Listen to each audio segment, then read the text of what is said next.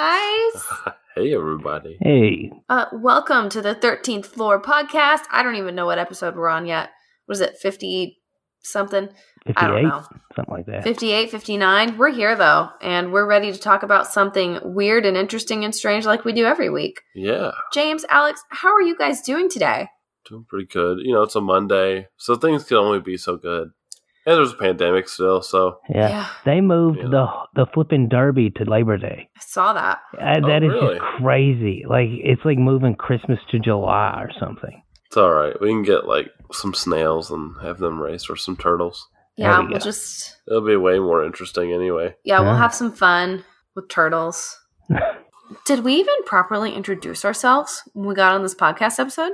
I don't think we did. Okay, well, I'm Cece. I'm Alex. I'm James. If you're a first-time listener, welcome. We're extending hugs to you.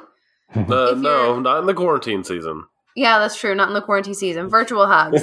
If you've been listening to us for a while, we're sending you hugs too because you totally deserve it. So, yes. Thanks for listening, people. If you enjoy this podcast, we hope that you will share it with your friends. I know that we're all kind of stuck in our houses right now. You know what? When you're cleaning your house, just pop on an episode and tell your mom and your dad, your best friend and your cousin to pop on an episode too, while they mop their floors and dust their furniture. You know what? I think it's time for our quote-unquote icebreaker, but you guys, we're not going to do an icebreaker this week. I figured we'd kind of stray from that for a minute. Yeah, by the way, we need to come up with a better name than icebreaker. It makes me feel like I'm in third grade. Now that we've made it this far into the podcast, it's time to change things. We're only like 58 episodes in. It doesn't matter. Okay, so instead of doing an icebreaker, I'm going to ask you guys some trivia questions, and I want to see how well both of you guys know about space. Because, James, what are we talking about today in our episode? Something space. Yeah, we're talking about the possibilities of life in space. Yeah. And this subject was submitted to us by Maggie. So, you guys, we're in for a great episode. Yeah, let's do it. All right, so Quiz me. Here's your first question, you guys. And I got these questions off of a website called theplanets.org. Visit it. It's pretty cool, actually. So, number 1, what is the hottest planet in our solar system? Jupiter. Jupiter's James. What's your guess? I feel like Jupiter is what I would have gone with. I want to go with Venus. Ooh. Ding, ding, ding, ding, ding. Yeah, I was Alex gonna say. is right. Man, I wasn't thinking about how spittable Venus is. Yes, it's nuts. It's 450 degrees Celsius for some reason. You almost said Kelvin. No, I almost said calcium. It 450 degrees Celsius, aka 842 degrees Fahrenheit.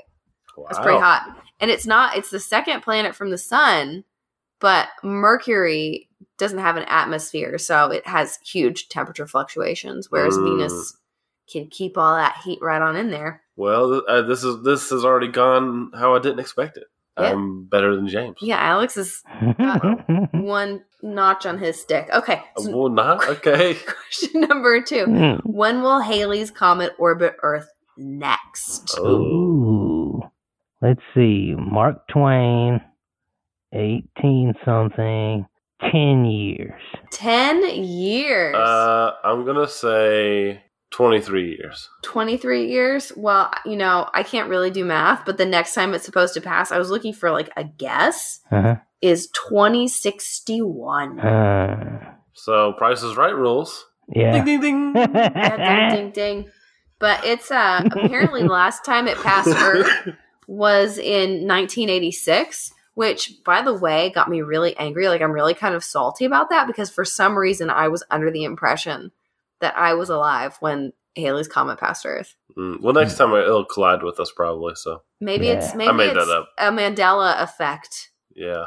All right, you guys ready for question number 3? Yeah. There's a planet within the Cancer constellation that might be made of a precious gem. What precious gem? Diamond. It's too obvious, James. Too obvious. It's clearly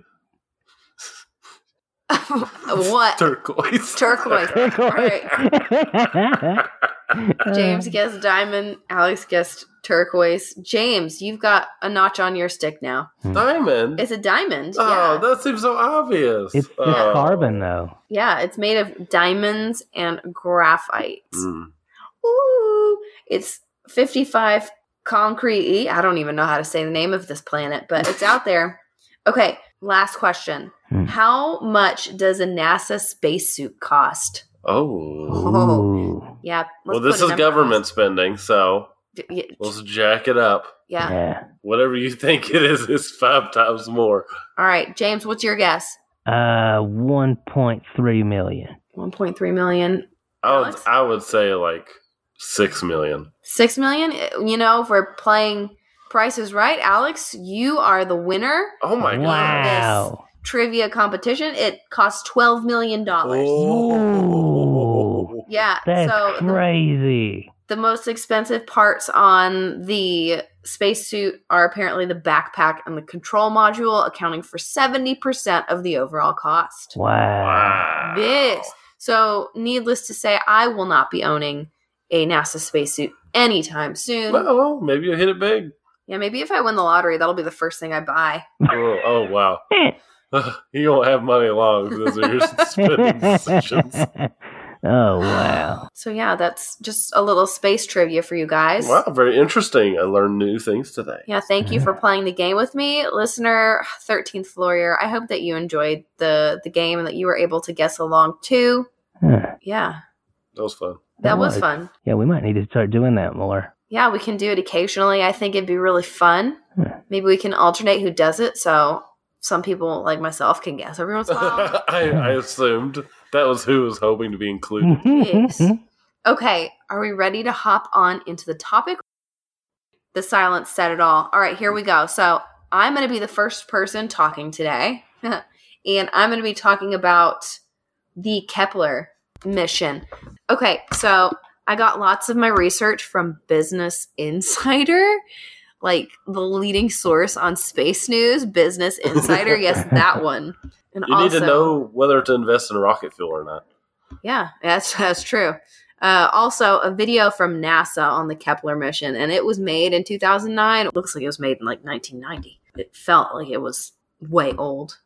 Well, it had all that, like space music, like, you know what I mean? Like the kind of spacey music. But anyways. Oh, and also, I have one bone to pick with the internet.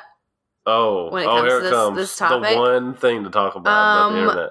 Google, if an article is only available for magazine subscribers, don't show it to me.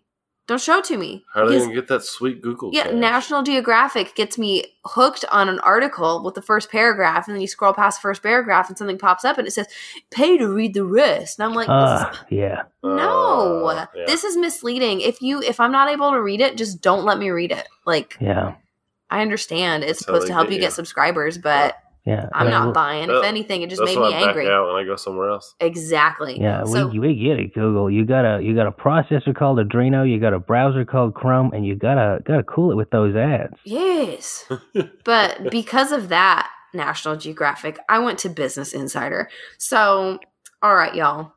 Talking about the Kepler Space Telescope and how it's helped with the search for possible life on other planets. Mm. Yeah. And Kepler is no longer in commission because it ran out of fuel. Womp womp. But it was launched, and this got me really excited, and I think that this is probably why I was drawn to this topic, like without even knowing it. But it was launched on March 7th, 2009, my birthday. Oh, you were born in 2009? No, you know what I mean. March 7th. And it searched for exoplanets, which are planets outside of our solar system, by using something called the transit method. Hey, you guys know what the transit method is? It's called moving towards it. Moving towards it. Well, I already know James knows what the transit method is, so I'm not even going to ask him. But the transit method involves watching a star and detecting any dips in brightness that might indicate that a planet is crossing in front of it. In transit. Yeah. Yeah, it's in transit. Oh, that's interesting. Yeah, and to put it into perspective, like the magnitude of this telescope, how awesome it was. someone at NASA described Kepler's work like looking at a car's headlight in the distance and trying to make when a flea crosses across it, the headlight. Yeah. So that's how crazy awesome the Kepler was. But Kepler was very accurate, obviously, and during its lifetime, Kepler discovered about 4,000 exoplanets and 4,000 plus exoplanets that need a little more observation before being confirmed.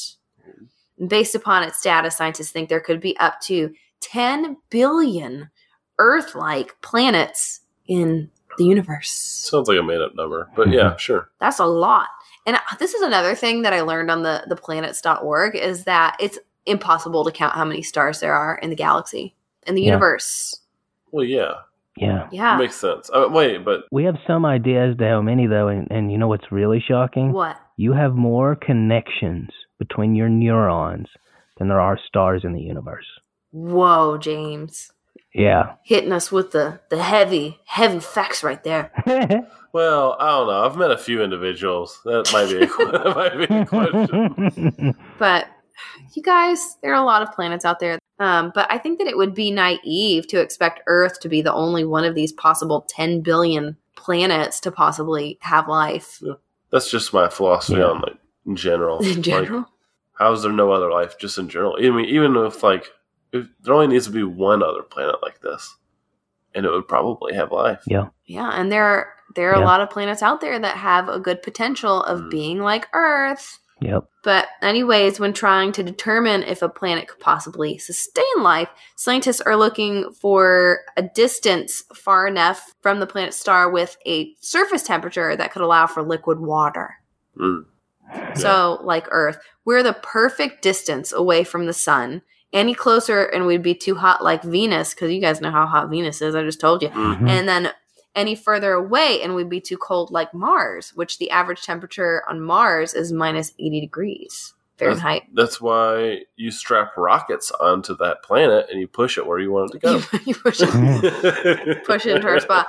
But Earth is in the habitable zone, a.k.a. the Goldilocks zone, which I love that term, the Goldilocks zone. So there are several planets that scientists believe have the best chance of sustaining life in some shape or sort. K218b, for instance. Y'all ever heard of K218b? Oh, that's my favorite one. I love that place, yeah. So they have actually found K218b to have water vapor. One of my favorite things, because I love drinking water. But it also has... You love water vapor? You just like steam some water, you just hold your mouth over it. Actually, it's, exactly. And it also, afterwards, my pores are just looking refined. Oh, yeah, there you go. Mm-hmm. But, it also has an atmosphere, K218b. But I've got some bad news about life on K218b, you guys. Eradicated in the Fourth Great War. Its atmosphere is rich in hydrogen, so it's very gassy, and it might make it difficult for life to thrive. Rock. Well, not underneath the rock. I don't know. Hollow Earth. It's a good question. Who knows? But another possible exoplanet capable of supporting life is Kepler 22b. Yeah, scientists say it could possibly be an ocean world with Earth-like temperatures, which is pretty awesome if you think about it. But it's so far away that it's difficult to tell how... It's difficult to tell much about the planet just because it's so far away. Other than we do know that it's tilted on its axis, so the way it spins keeps half the world in darkness and half of it in light for at least half a year. Sounds lame. Sounds dark. Sounds like the perfect place for vampires to live. Yeah, probably. It sounds scary. Mermaid vampires. Yeah. Well, Kepler 22b is 620 light years away from us. And do you guys know how long it would actually take to travel a light year? Depends on how fast you're traveling. We're talking space shuttle fast. Okay. Oh, God. Let's see. A couple of lifetimes. 350 years. Oh my God, Alex. You would lose in this Price is Right. Oh, sorry. Today. 1 year. Oh. According 1 year. 1 year if you're going the speed of light. According to Futurism.com, it would take 37,200 years to go 1 light year. Yeah. Alex is looking at me like, What? Yeah, no, I would have Yeah. won. I would have won Price is Right. No, James What do you mean? guessed. James guessed. A couple of my lifetimes. Yeah, how many? You said triple your lifetimes? I said a couple of my lifetimes. Well, this is the thing about that, James. We don't know how old you actually are. Yeah, So- exactly. All right, well, a light year is about 6 trillion miles away. Bleh. Huh. Now, I know Kepler's done with its mission. R.I.P. Kepler. Kep. My cappuccino. But it has been succeeded by the Transitioning Exoplanet Survey Satellite, aka TESS. Plus, there are more telescopes that are slated to be put up into the skies, including NASA's James Webb Space Telescope that's due out in 2021, so a year from now, hopefully. And then the European Southern Observatory's very scientifically named, quote, extremely large telescope. That sounds like one of those names that like people vote for, like on a local team. Telescope with telescoping. And then like do you get you get like the kid submission and everybody votes for that. Well, that one's expected to be finished in 2025. If you guys had a telescope, what would you name it? Scopy. Scopy. No, 360, no. All right. What about you, Alex? Scope-a-dope. Scope-a-dope? I don't know what I would name my telescope. Roposcope. Roposcope? No, I would name it the looky thing. Oh. Yes. That's pretty good. That's very Monty Python. Yeah, I'm glad. Okay, so just one more random thing before I let James talk. And this is something that, like, throughout my research, I was like, I wonder, how loud was the Big Bang when it actually occurred? Do you guys know? More of a... Yes. Oh. It was utterly inaudible because space doesn't travel sound waves. Yeah, it's silent in space, so nobody could hear it. They said if anything, it might have been a hum, but it wouldn't have been audible to the So human it'd be more ear. like a big flash. It'd be like, It's not a big bang, because a bang is a sound. So it's like more of a flash. yeah, exactly. But the Big Bang, like, that's Assuming also there's light. something I'm a little salty about. Like, why would you name it that when it doesn't bang? Or, I don't know, the scientist that named the Big Bang. Maybe his last name was Bang. Maybe it was. It was actually a priest. I can't remember his name, though. a priest. Oh, Father Yeah. Bang. Oh, wait. Oh, no. Oh, no. Oh, here he goes. Sorry. Oh, it'll be 5 minutes. All right, we have to wait 1 second while Alex composes himself.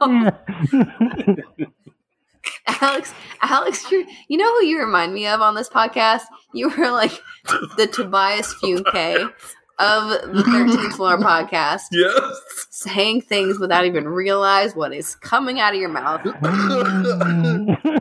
I was thinking the same thing. All right. Well, James, we're gonna hand the torch off to you. What are you talking about today? I'm talking about two things. I'm talking about anthropomorphic convergence, which I don't know how I forgot that because I made it up, and Europa.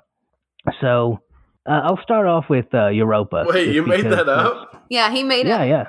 Well, I coined the term. I didn't come up with the notion. So anyway, Europa is probably the most likely candidate in our solar system for life. And when I say life, I don't mean little green men.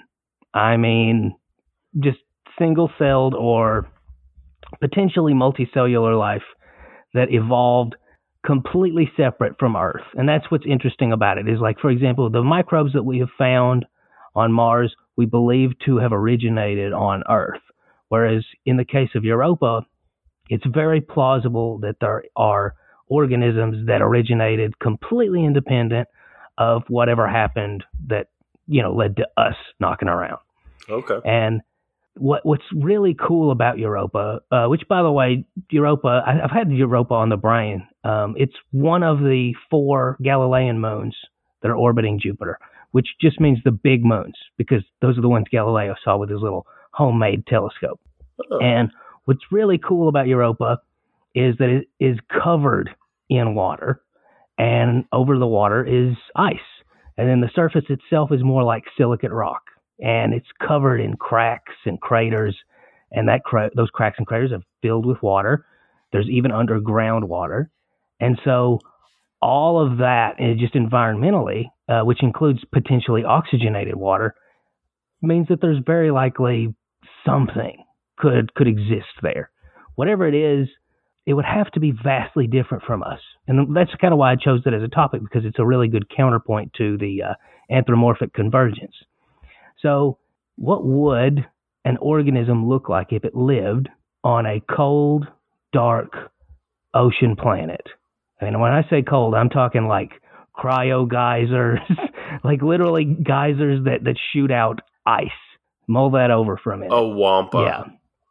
A wampa. I'm thinking whatever it is, first of all, its metabolism would have to be like based on chemicals, kind of like the deep sea vents that, we've talked about it before. We know less about our oceans than we do space. Well, there are deep sea vents in our own oceans that are so cold and so far from any reasonable food source. Again, everything on this planet that we see day to day is solar powered. So anything down there is basically chemical powered. And so you have like little white hairy crabs that live next to these vents, and they eat the chemical compounds that are emitted by those deep sea vents, basically like sulfur compounds and things like that. And they use it as their food source.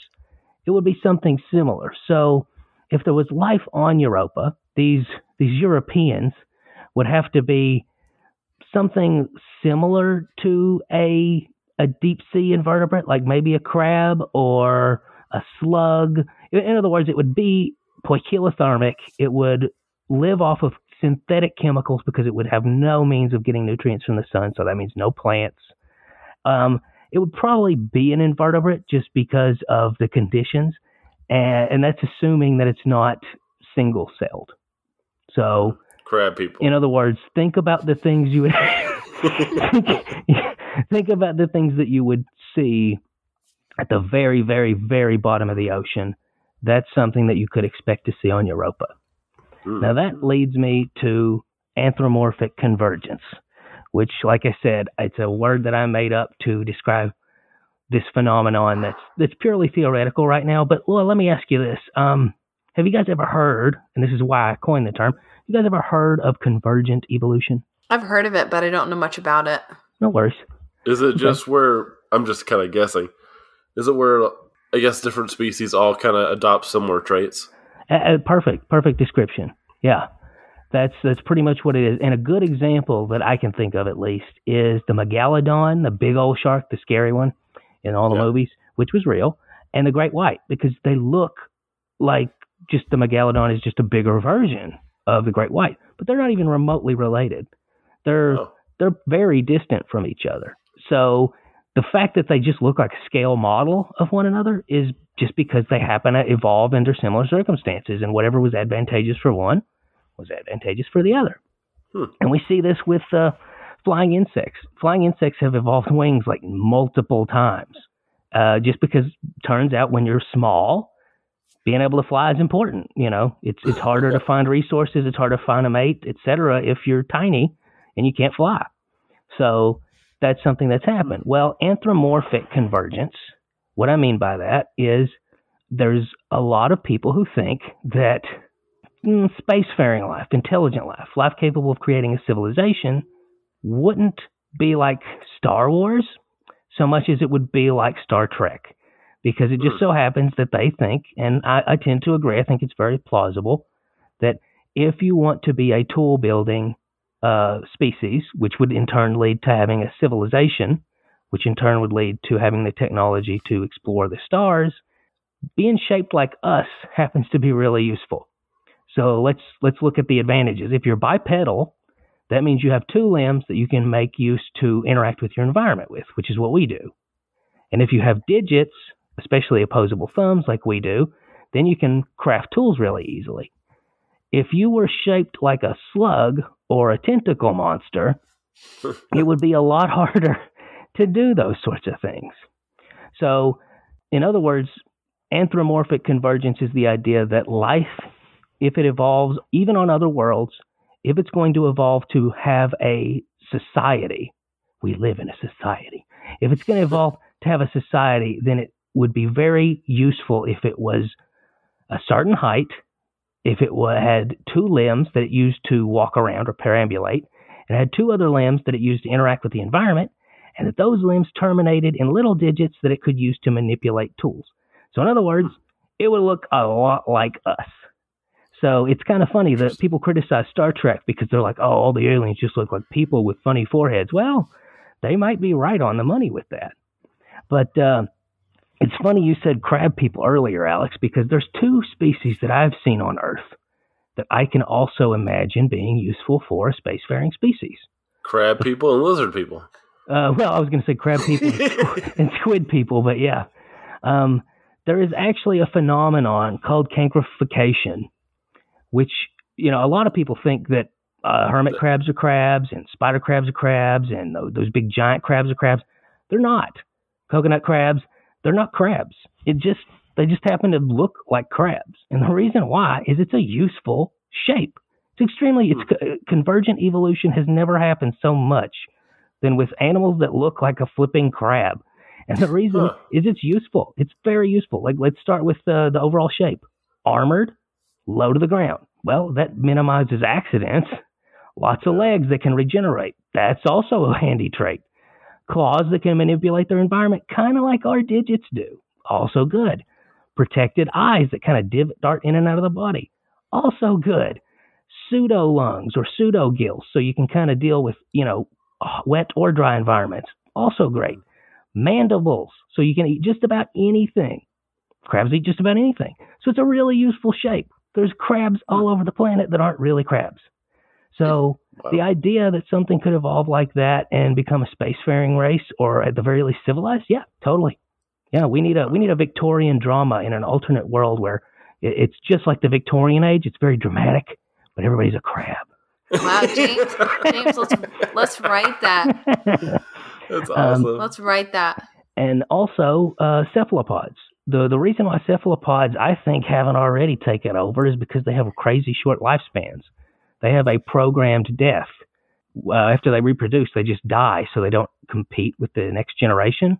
But I think that if something with cephalopod traits, with tentacles that could manipulate their environment, and the axons that they have, one of the reasons why cephalopods are so smart, squid, cuttlefish, nautilus, octopus, is because the layout of their nerves, these big long axons that go through their arms that allow them to independently do things, it kind of takes away a lot of the processing power that their main brain has to do.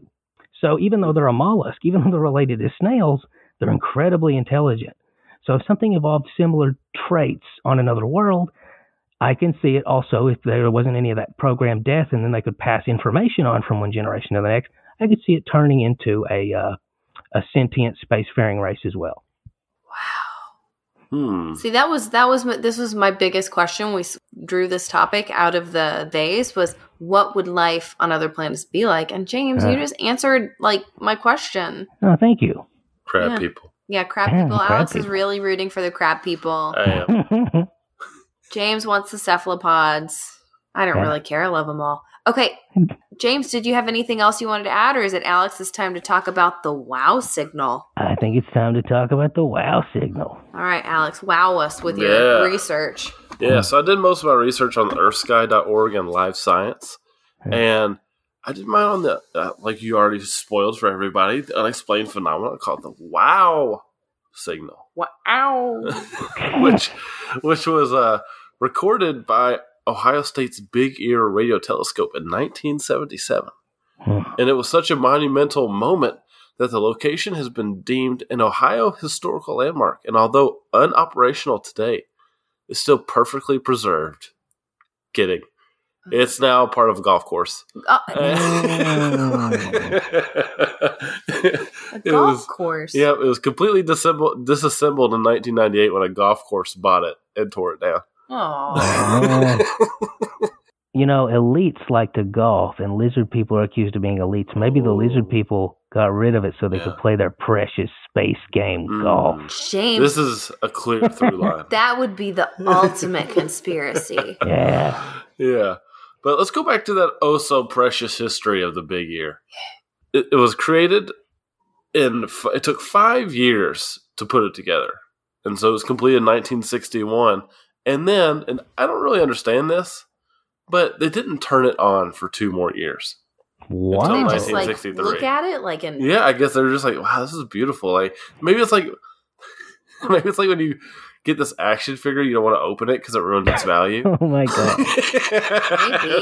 maybe. Or like a used car, like once you turn it on, it loses its value, you can't sell it back.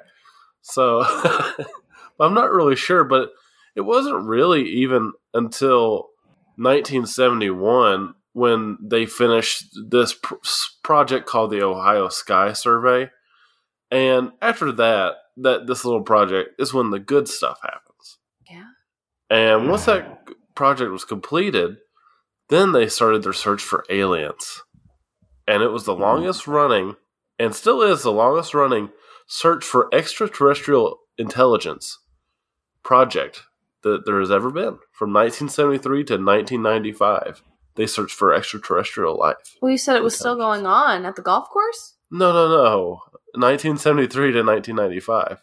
It was the longest running. It's not still going on. Okay, so it was the longest running. It's still the longest running. It's still, yes, okay. I misspoke.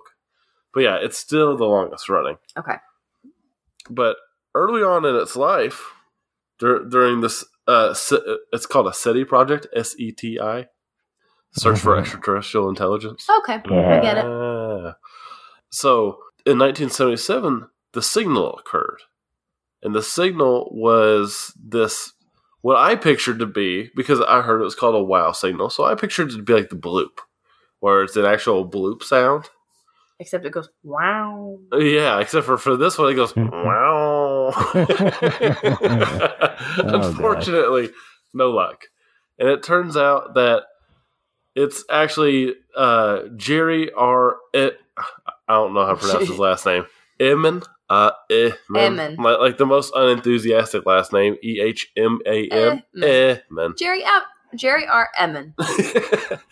But it turns out that he just wrote wow with an exclamation mark on the paper that he made this discovery on August 15th. What's interesting is that he was just volunteering over there, and he was going through by hand through data that was produced by an old IBM 1130 computer, which is when he stumbled upon this, going through it by hand. Now, I don't know enough about the science of like all of this to give you a deep dive into the semantics of his discovery. But what I can tell you is that many people still consider this the single strongest piece of evidence that we have of an alien radio transmission. It's like widely, this is the best proof we have so far. So, what was the signal? We just received a signal. So essentially, what it did was operate on 72-second intervals. Okay. And it's due to the rotation of the Earth and other stuff that I don't understand. Okay. James might know more about the 72-second interval thing. But during the 72-second interval, the wave peaks. It goes up and down just like it should during rotation. Mm-hmm. So during rotation to 72 seconds, it's going to have a bell curve. Mm-hmm. And sure enough, it does it. Now, the problem is it's never been able to be replicated. Even Eman himself has said that when they went to try to look for it again, he said something about 50 times. There is a little bit of evidence that he thought maybe it could be an Earth-sourced signal. So essentially it came from somewhere else on Earth instead of space. Mm-hmm. Now, later on, he kind of walked that back and was like, I don't really think anything sufficiently explains the signal coming from here. It kind of seems unrealistic. But he kind of walks it back one more time in 1997. And he thinks that a lot of people are drawing conclusions from this with interesting data, but kind of half-baked data. And what he's saying is that he thinks it's possible that someone like the military could be using a signal like that in this area instead of an alien.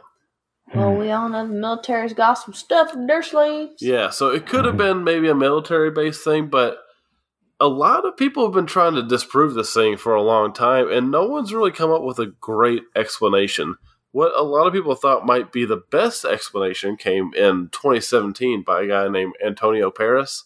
Oh, yeah. Apparently he's this teacher from Florida, and he proposed that there's like this hydrogen cloud surrounding two different comets that were in the relative area. The first one is 266P Christensen, and then 335P Gibbs. And now it's known that, these were in similar areas, and a lot of people took this as he had definitive proof that these comets were the things that were emitting these signals. Now, the problem with that is that, a lot of other astronomers don't think that those were in the exact right area at the time, after going back and through the data. Now, the other problem is most astronomers don't think that the comets emit this type of frequency when they're traveling. So the best shot at explaining this thing pretty quickly went up in smoke, like over the course of like 6 months of people really being like, I don't know. Like even the big ear researchers, including men, they were all like, no, this doesn't work. And as I just said, Emmons pretty critical of his own work. Yeah. Like he's willing to accept other explanations, and he's not just like all in on this alien thing. Yeah. So I think that this is proof that there's other life. Yeah, this is it. In the universe. This is what's convinced Alex. This 172-second moment. I'm kidding. I mean, I still think there's life otherwhere. I've always said that there's other life otherwhere, because what are the chances? And that was some dry sarcasm. Yeah. But, yeah. So, pretty cool. That is the wow signal. But, yeah. I just... Wow. It's a pretty short story, but I like that no one can seem to explain the thing thoroughly. Yeah. Except for James. Wow. He can explain everything. I bet James knows something. And here's James explaining why the wow signal. Just kidding. That was me when I crashed here. Yeah. 1977. You're much younger than I thought. Oh, I guess you could have been traveling for a while. He's traveling for a while. A couple of light years. He was born on Earth, and then he left Earth, and then he came back. But yeah, no one's been able to repeat the signal since. Not a single time. Man, that's nuts. Yeah, some have got some similar things, but nothing's the same. Wow. So you guys think that the possibility of life on other planets is pretty high, right? Yes, at the very least, single-cell organisms. Now, crab people, I don't know. James, the real challenge is if they do send a signal like that, is it, how long has it been? Yeah. That's the real problem. It's not, is there life out there? It's, is there a way for life to simultaneously exist all over the place and communicate with each other? Yeah, and that's something that they actually kind of tried to respond. I think it was, off the top of my head, I think it was like late 90s. And they tried to respond by sending out a broadcast from here with, it wasn't late 90s. It was like earlier, like maybe a couple of years ago, because they sent out tweets. Tweets? Oh no. I know. It's going to be an interstellar war over that. Yeah, so apparently in 2012 they decided to send out these tweets and a couple ads, but all the tweets were marked with this hashtag chasing UFOs, which was apparently the whole endeavor was sponsored by National Geographic. They were just trying to get some subscribers because Cece wouldn't sign up. Yeah, I wouldn't sign up for their monthly subscription. But yeah, they apparently had like various celebrities sending like video vignettes to these aliens, and it's like, can we really like just like make this place trashy as possible? Like now instead of looking like this beautiful blue planet, now we look like like a bunch of rednecks sitting like, where in the world? Well, just kind of. Oh man. Yeah, they're gonna see this transmission and say, "Oh, you know what? Let's turn around and go home. I'm not interested anymore." Yeah, they just sit there like, "Oh, God." Hashtag Miley Cyrus. UFOs. Goodbye.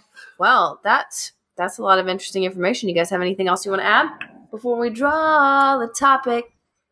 I think. No, Alex is done. I'm sorry. I dove in. Reached right in. I couldn't even wait. All right, what are we talking about next week?